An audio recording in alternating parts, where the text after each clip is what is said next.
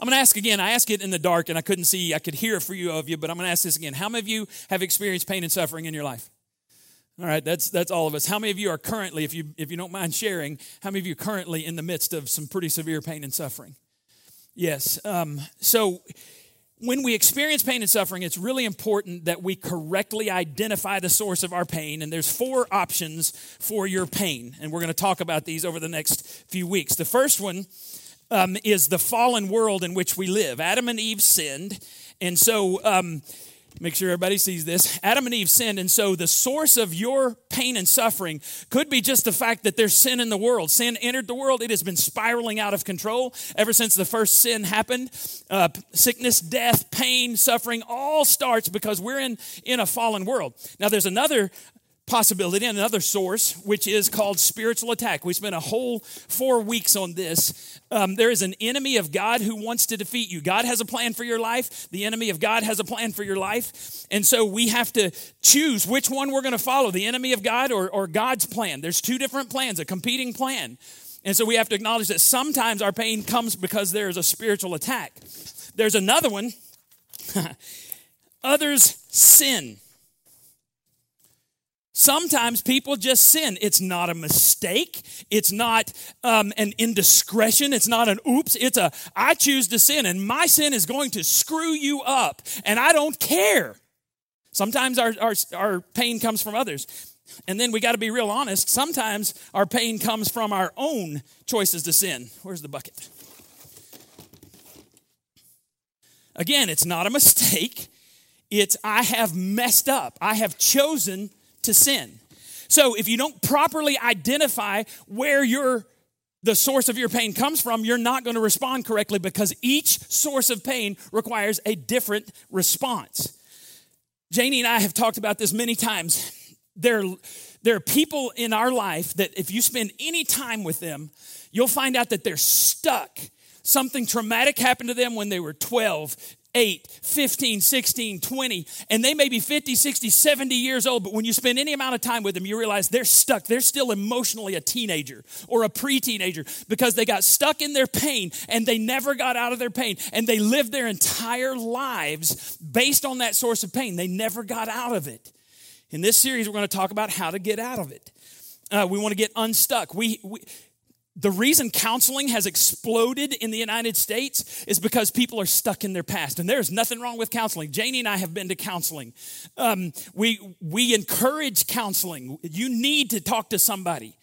We have Celebrate Recovery because it's a Christ-centered 12-step program to help you heal from your hurts, habits, and hang-ups. And I don't know if you know this, but everybody has hurts, habits, and hang-ups.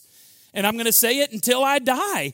Everybody in this church should go through some form of Celebrate Recovery because you all have hurts, habits, and hang-ups that you have not dealt with in a proper way, and so you're stuck in your past. So today we're going to focus in on the first of these, the fallen world, and how you deal with that. We're going to open up the scripture. We're going to look at a very familiar story. In fact, about 1.5 years ago, we looked at this story when we were in the Bystander series, but I'm kind of guessing that you don't remember that sermon from 18 months ago. Besides, most of this is different anyway, but here we go. John chapter 11, verses 1 through 3. Now, a man named Lazarus was sick. He was from Bethany, the village of Mary and her sister Martha. Now, this is kind of cool. So John is an older guy. This is probably the last of the four Gospels. John is looking back over his life, and he's remembering this story, and he's writing it down for us. And then he puts in this parentheses because he wants you not to miss who this is. This Mary, whose brother Lazarus now lay sick, was the same one who poured perfume on the Lord and wiped his feet with her hair. The reason he tells you this is because you don't get to this story until John chapter 12, but here we are in John 11. So he says, there's this guy named Lazarus. He's sick. He lives in Bethany. Bethany's only 2 miles from Jerusalem. So the sisters sent word to Jesus. Lord, the one you love is sick. I think this is awesome. They don't even have to say his name. The one you love is sick, and he knew he was talking about Lazarus. They were talking about Lazarus. And now Lazarus is sick, but this is not a spiritual attack. This is not because of someone else's sin. It's not because of Lazarus' sin. If there's 4 options for the source of his pain, what is the only option left? Thank you. Y'all are so smart. I knew I wouldn't have to put it on the screen or lift it up. You would have gotten that. We're not talking about allergies. We're not talking about the common cold. We're talking about a sickness that is going to lead to his physical death. If you have a serious illness and you know Jesus loves you, what do? You tell Jesus, right? So they sent word to Jesus. Now look what happens. When Jesus heard this, Jesus said, this sickness will not end in death. Well, that's awesome.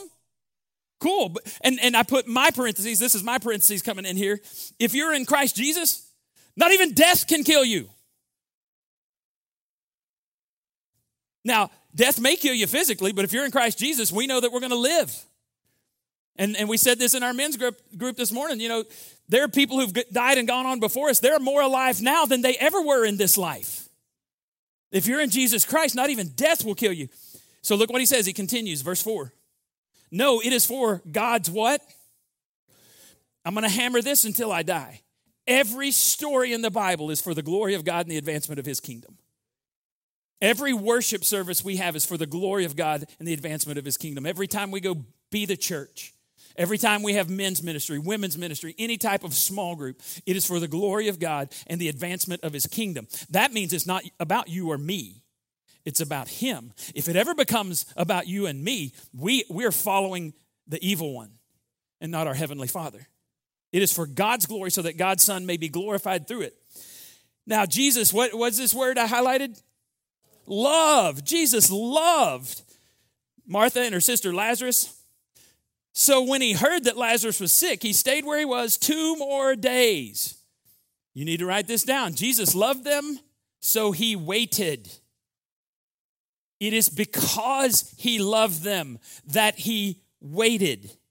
There's a myth in some churches that if you are a fully devoted follower of Christ, no overwhelming pain is ever going to come into your life. There's a Greek term for that. It's baloney. Actually, it's worse than that. It's manure. It's a big fat pile of manure. Okay, I think you get the Greek word.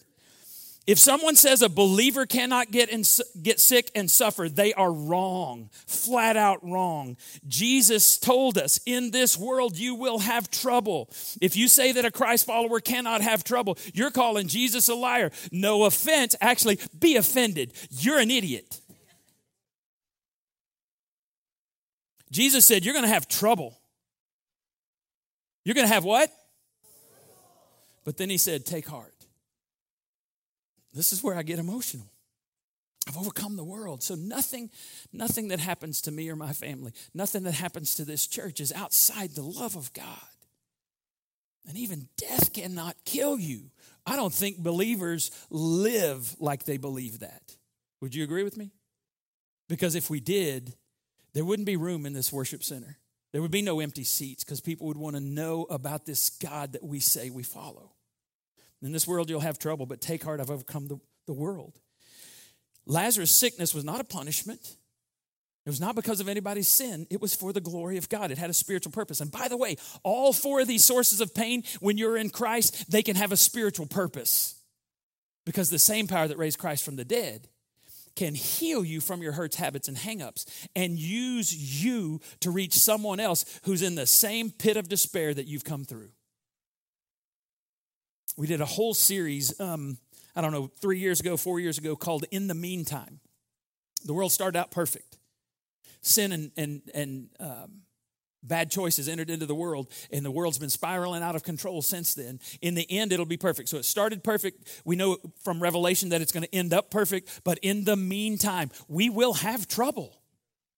And I think that if you're following Christ, you're going to have even more trouble. See, the reason God doesn't separate Christians from non-Christians in the trouble category is because God wants to show how Christians, under the authority and the power of God, can make it through. Not only surviving, they can thrive.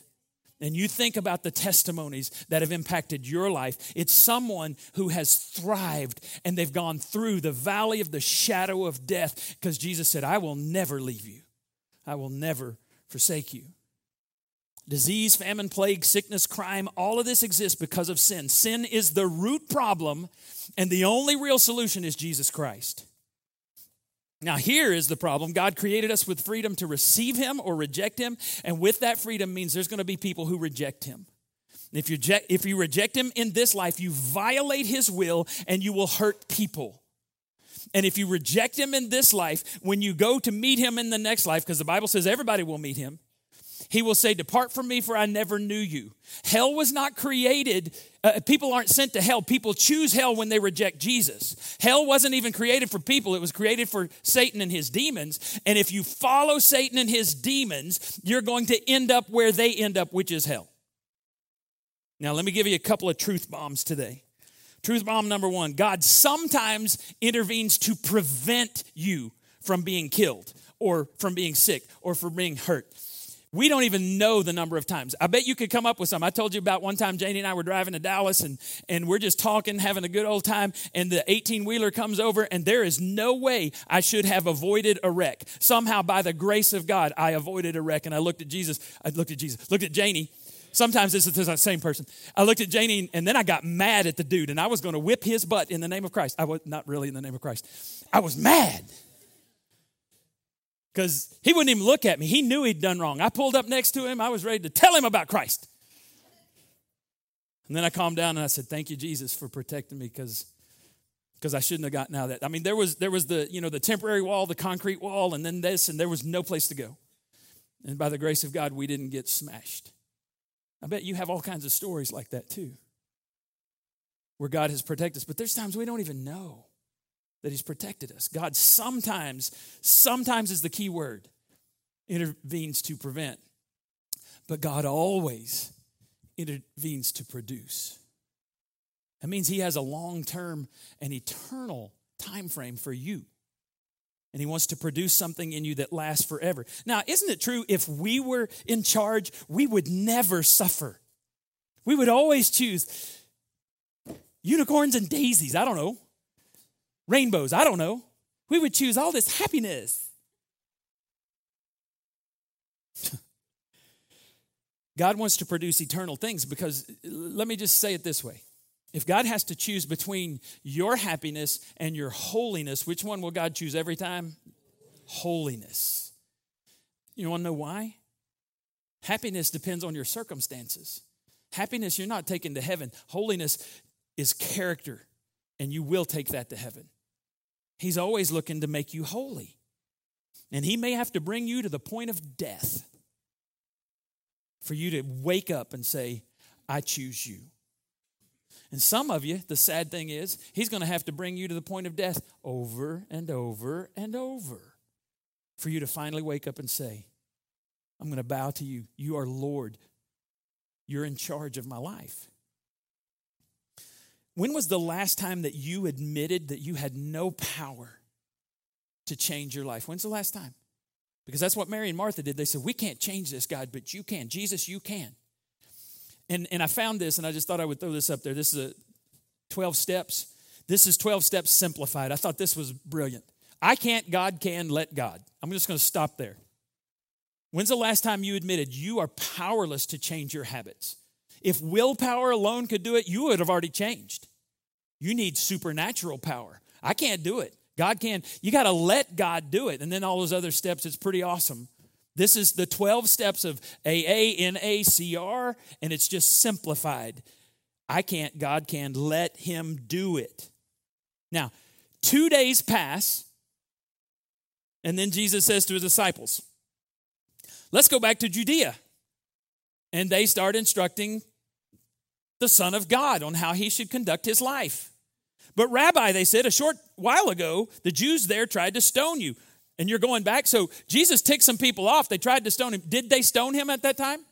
No, it was not his time. So he just walks right through the crowd. There's several times they should have known this. It was not his time. And he's going to go back and he's going to risk his life for Lazarus. And so they're like, how about you not go? Or how about you go without us? Jesus willingly put himself in harm's way to resurrect Lazarus. And this is a foreshadowing of what Jesus is about to do for the entire world. Because he willingly went through this. Put up that picture of the cross, if you would. That's what he did. He stepped into your sin and my sin, and he said, I'll take this so that you might have the possibility of heaven. And you got to ask why. The Bible gives us very clear instructions on why. First, and this is, I've said this before, I'm going to keep repeating it. Jesus willingly entered into our suffering so that we might be set free from the power of sin, from the penalty of sin, and then when we die, from the very presence of sin. That astounds me. And when I contemplate that, and I start singing about the goodness of God, I get overwhelmed that he would do that for me. Now, this is I try to point out all the time the major differences between Christianity and every other world religion. Every other major religion says you need to suffer in order to get to God. And in fact, it's why some of those religions aren't very nice to people who are poor, because they're just going through their penance and they need to reincarnate as something else so that they can go further. Christianity is the one that says, oh, no, Jesus did this for us. God was willing to go through suffering for you. It's different than any other world religion. Study them. And some of you have rejected Jesus your whole life, but he's still choosing to chase you. He's pursuing you. And that's why you're here today. You don't even know it. He's knocking on the door of your heart once more. He's knocked before and you know it. And you've not opened up the door.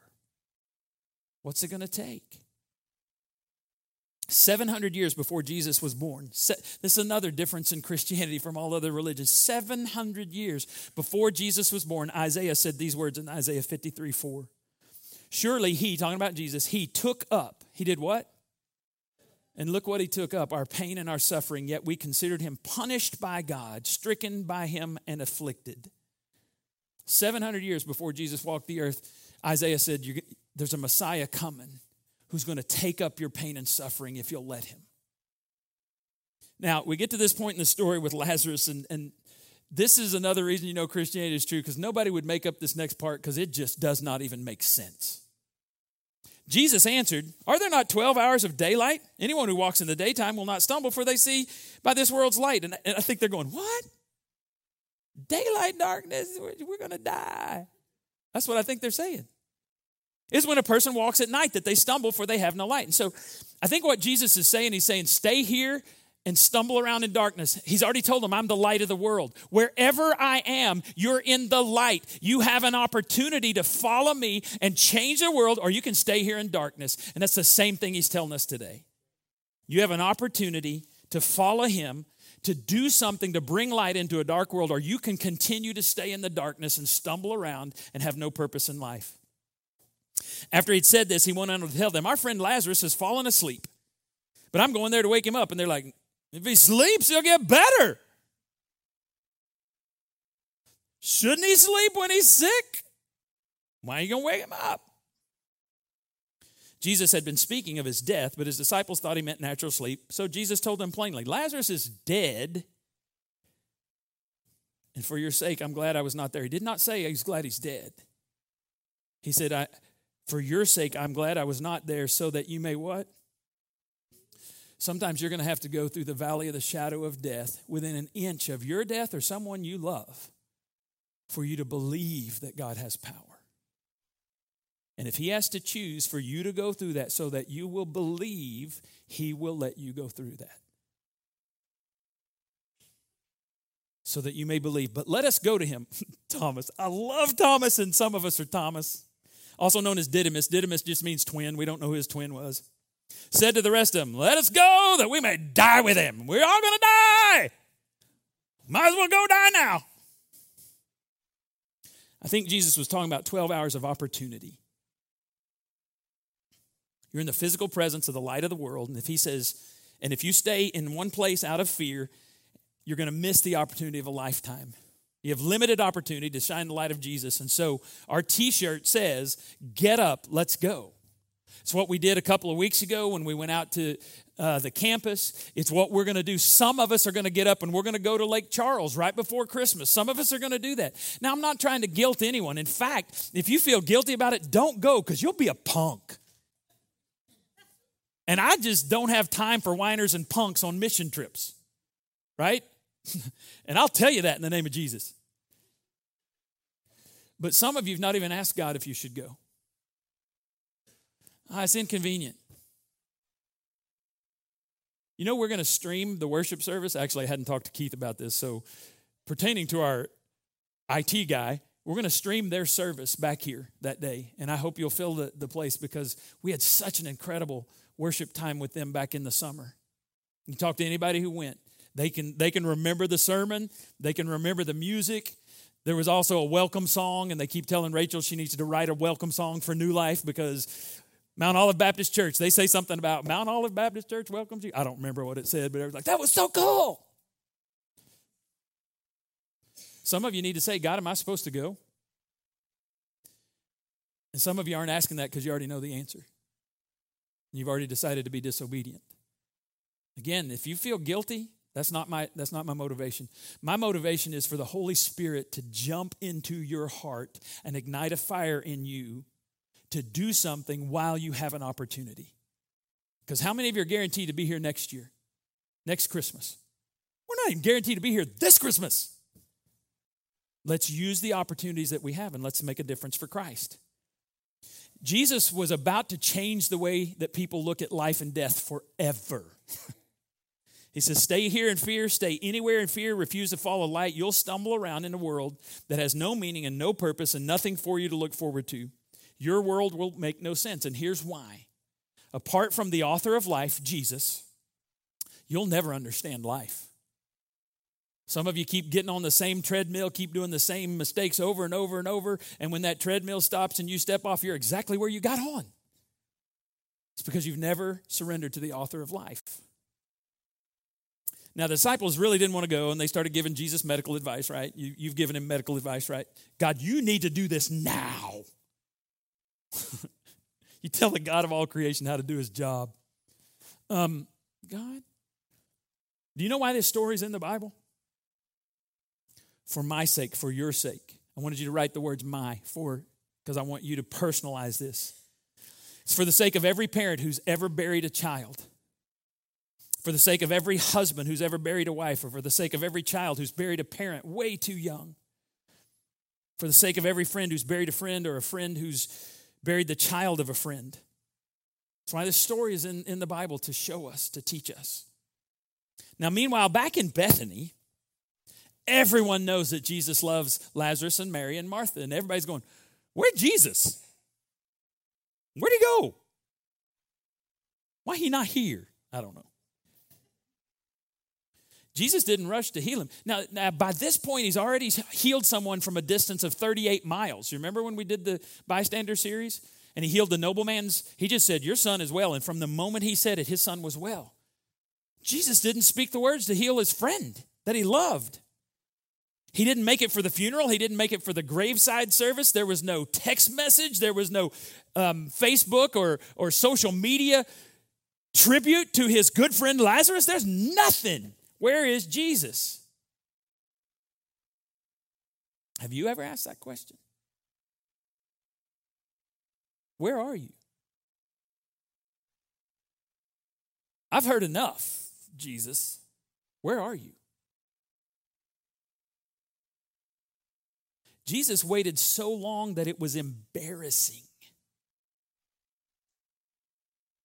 And look what happens in verse 17. On his arrival, Jesus found that Lazarus had already been in the grave, in the tomb for how many days?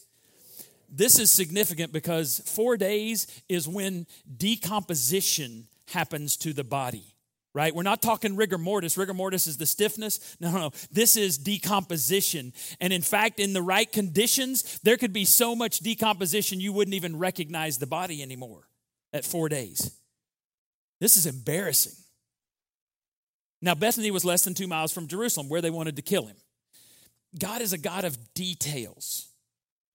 He tells you it's only 2 miles from where people want to kill him. He tells you that Lazarus has been in the tomb 4 days because he's deader than dead. If you watch The Princess Bride, oh no, he's only mostly dead. Not Lazarus, he was deader than dead.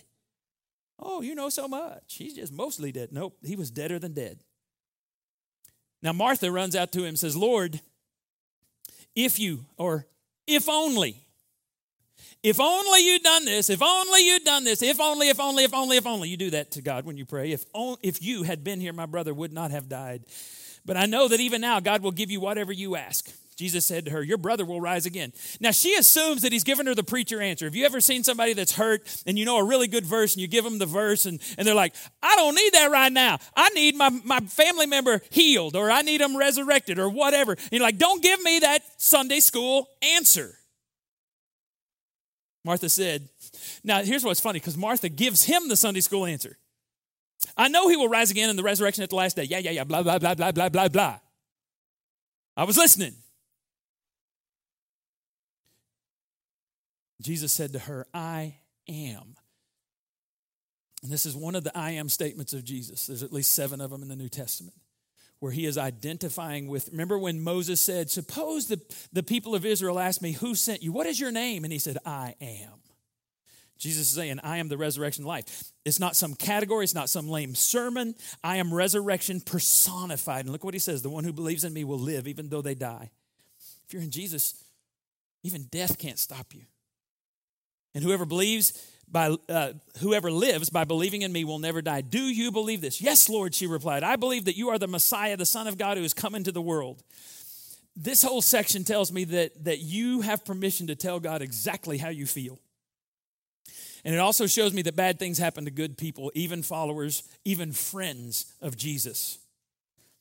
Now, I got a couple of questions for you. Mary and Martha had to feel abandoned, so what'd they do? They told Jesus. My question is, what do you do when you feel abandoned by God? Some of you look for relief.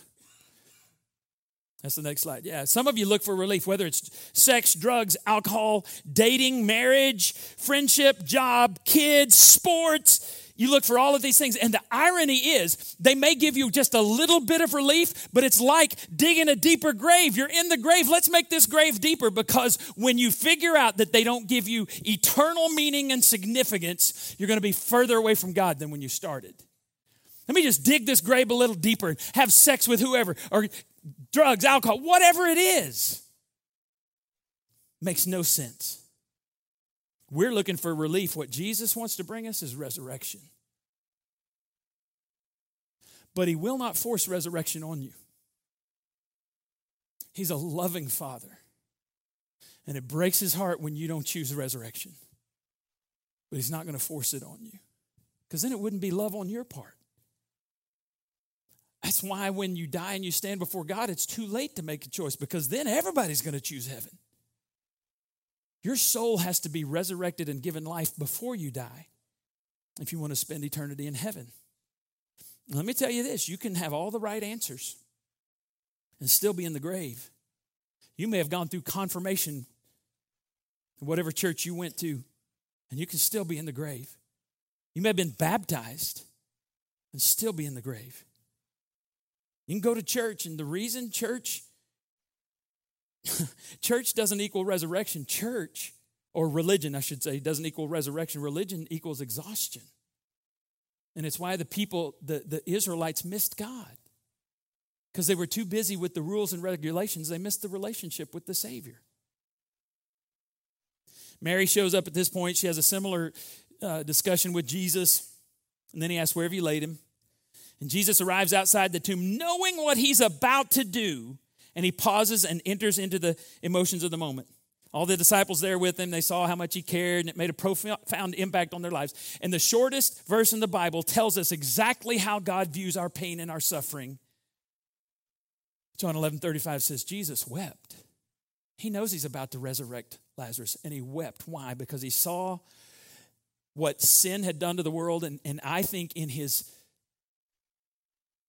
the image of his Father, he said, this is not how it's supposed to be. Death, sin, destruction is not how we created the world. It's not how the world's going to be at the end, but in the meantime, it caused him to weep. And this is a defining moment when Jesus entered into the pain of somebody he loved.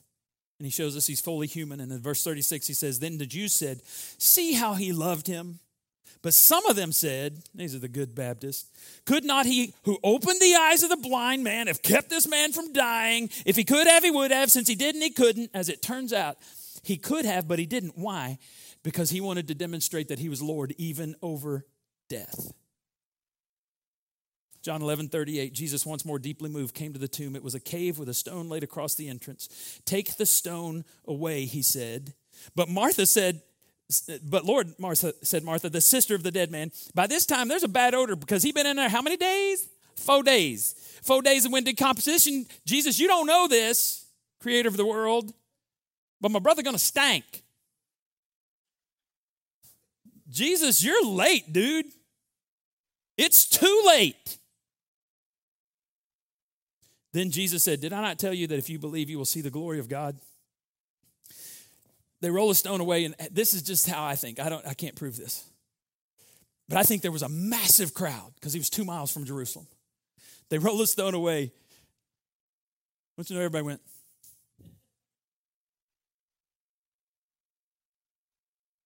Because you don't know what's fitting to come out of there. You didn't have to talk to them about spiritual warfare. Demons were real to them, and I don't know if it was Halloween or not, but I think they stepped back. And I think it was dead silent. I don't think the birds were flying. I don't think the crickets were chirping. I think it was dead silent. And Jesus paused to pray. Father, I thank you that you heard me. I knew that you always hear me, but I said this for the benefit of the people standing here, that they may do what? Believe. That's the purpose. When he had said this, Jesus called out in a loud voice, Lazarus, come out. And you know, he had to say Lazarus, because if he just said come out, this is Walking Dead. They all coming out. Right? Lazarus, come out. The dead man came out, his hands and feet wrapped with strips of linen and a cloth around his face. Jesus said to them, take off the grave clothes and let him go. Unbind him. That's my parentheses. Unbind him. See, Jesus worked the resurrection, but he wanted others involved in his restoration. This is why small groups and Celebrate Recovery have such power. When we confess our sins to one another and pray for one another, the half-brother of Jesus says this in James chapter 5, we are healed. If you want forgiveness of sins, you confess to God. If you want healing, you confess to your brothers and sisters in Christ. And I think when he said unbind him, I think everybody took another step back. I ain't touching him. I don't know what's under those strips. You see, a healed Lazarus would have been awesome, but a resurrected Lazarus was even better. We sing the song, Death Was Arrested. This is when Jesus showed that death was arrested and Lazarus had a new life. Don't you know Lazarus never feared death again? It's a good thing, because right after this, if you read in the story, it says, well, let me read this to you. Therefore, many of the Jews who had come to visit Mary and seen what Jesus did believed. Many, but not all.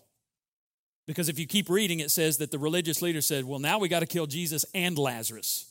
We can't let him keep doing this stuff because everybody's going to go to him. The Romans are going to come and take away our church, your dead church. Many of them believed. I bet they did. So let me finish with this. There are 3 types of people in the world. This is the coolest thing ever. Janie got this. We take this on our cruises. This is our night light. Because when you turn on a bathroom light on a cruise ship, it's like, whoa, it lights up the world because you have to turn it on from the outside. So we have this. Anyway, okay. There's 3 types of people in the world. 3 types. Number 1 is spiritual. And that would be a saved person. That would be indwelt by the Holy Spirit. Jesus said, I'm the light of the world. He also said that he will give us light. So this light represents a saved person. There's a second type of person, the natural person, the unsaved person. Oh, shoot. That's not going to come out. All right, let's just pretend that's not there. It's supposed to come out. I can't get it out. So this is no light. Let's say it this way. This would be if this bulb had no filament, nothing inside. It doesn't have the capability to shine until the Holy Spirit comes in and makes it new. Does this make sense? So, the natural unsaved person, no Holy Spirit. Saved person, Holy Spirit gives you light. Unsaved person, no light, no Holy Spirit. There's a third category, and it's called the carnal, the fleshly, immature Christian. Immature because he or she will not feed on the Word of God and be taught by the Holy Spirit. So here it would be, it's covered. I'm willfully immature, and I don't want anybody to see that I'm a Christ follower. This is a carnal Christian. Jesus said in Matthew chapter 5, he said, no one lights a lamp and puts it underneath. No one covers it up. But this is the carnal Christian. And the world can't tell the difference whether you're a believer or an unbeliever. Ephesians 4:14 says this, then we will no longer be infants. And here's my parentheses, carnal Christians are infants by choice. Because I refuse to feed on the meat of the Word of God and grow up spiritually. Then we'll no longer be infants, tossed back and forth by the waves and blown here and there by every wind of teaching and by the cunning and craftiness of people in their deceitful scheming. It is real clear in Scripture that we can test the spirits to see whether they're from God. It is real clear what we are going to be about at New Life. Casey does this, I do this, everybody on the board does this. We're going to point you to Scripture. You come to us with a problem, we're going to say, what does God's Word say? If God's Word is silent, then we're going to let God's Word be silent. We're going to say, well, this isn't Scripture, but here's my opinion. If God's Word says it clearly, we're going to say, don't you dare go against God's Word. We're going to point you to Scripture. Because there are too many willful infants in this world, spiritual infants that are keeping people from coming to Christ. If you've never received Jesus as your Lord and Savior, you may be tempted to make yourself out to be Mary or Martha in this story. I've got some serious problems that I need Jesus to take care of. But can I tell you, if you don't know Jesus, you're not Mary or Martha, you're Lazarus. You're dead. If you're a carnal Christian, you've chosen to get back in the grave. Let me just lay here a while, God. Whether you're spiritually dead or whether you're a carnal Christian, you need to hear this today. Jesus is calling you by name. Lazarus, come out. Whatever your name, he's calling you to come out of the grave and to live for him. He's calling you. He's rolled away the stone. You don't have to stay in there.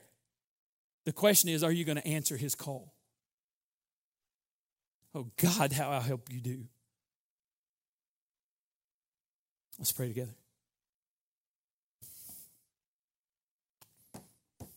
It's high time the people of God let their light shine in such a way that people see our good works and they glorify you, our Heavenly Father.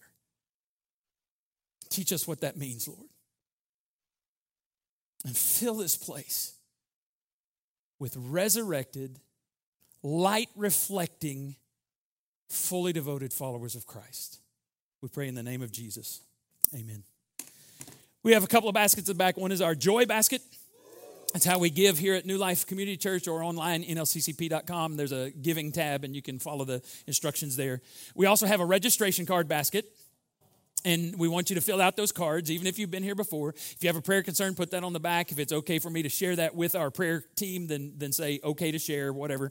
If it's private, I will pray over that, and nobody else will hear about that. Remember that tonight, 5 o'clock, is our small groups kickoff. It's just fun tonight. Just going to play games. There's 42. There's going to be cornhole. I don't even know. Bring your favorite game. We'll make somebody play it. We're just going to have some fun tonight and eat some Mexican food, and I'll bring the Rolaids. Stand up, hug 4 people, tell them you love them. You're dismissed.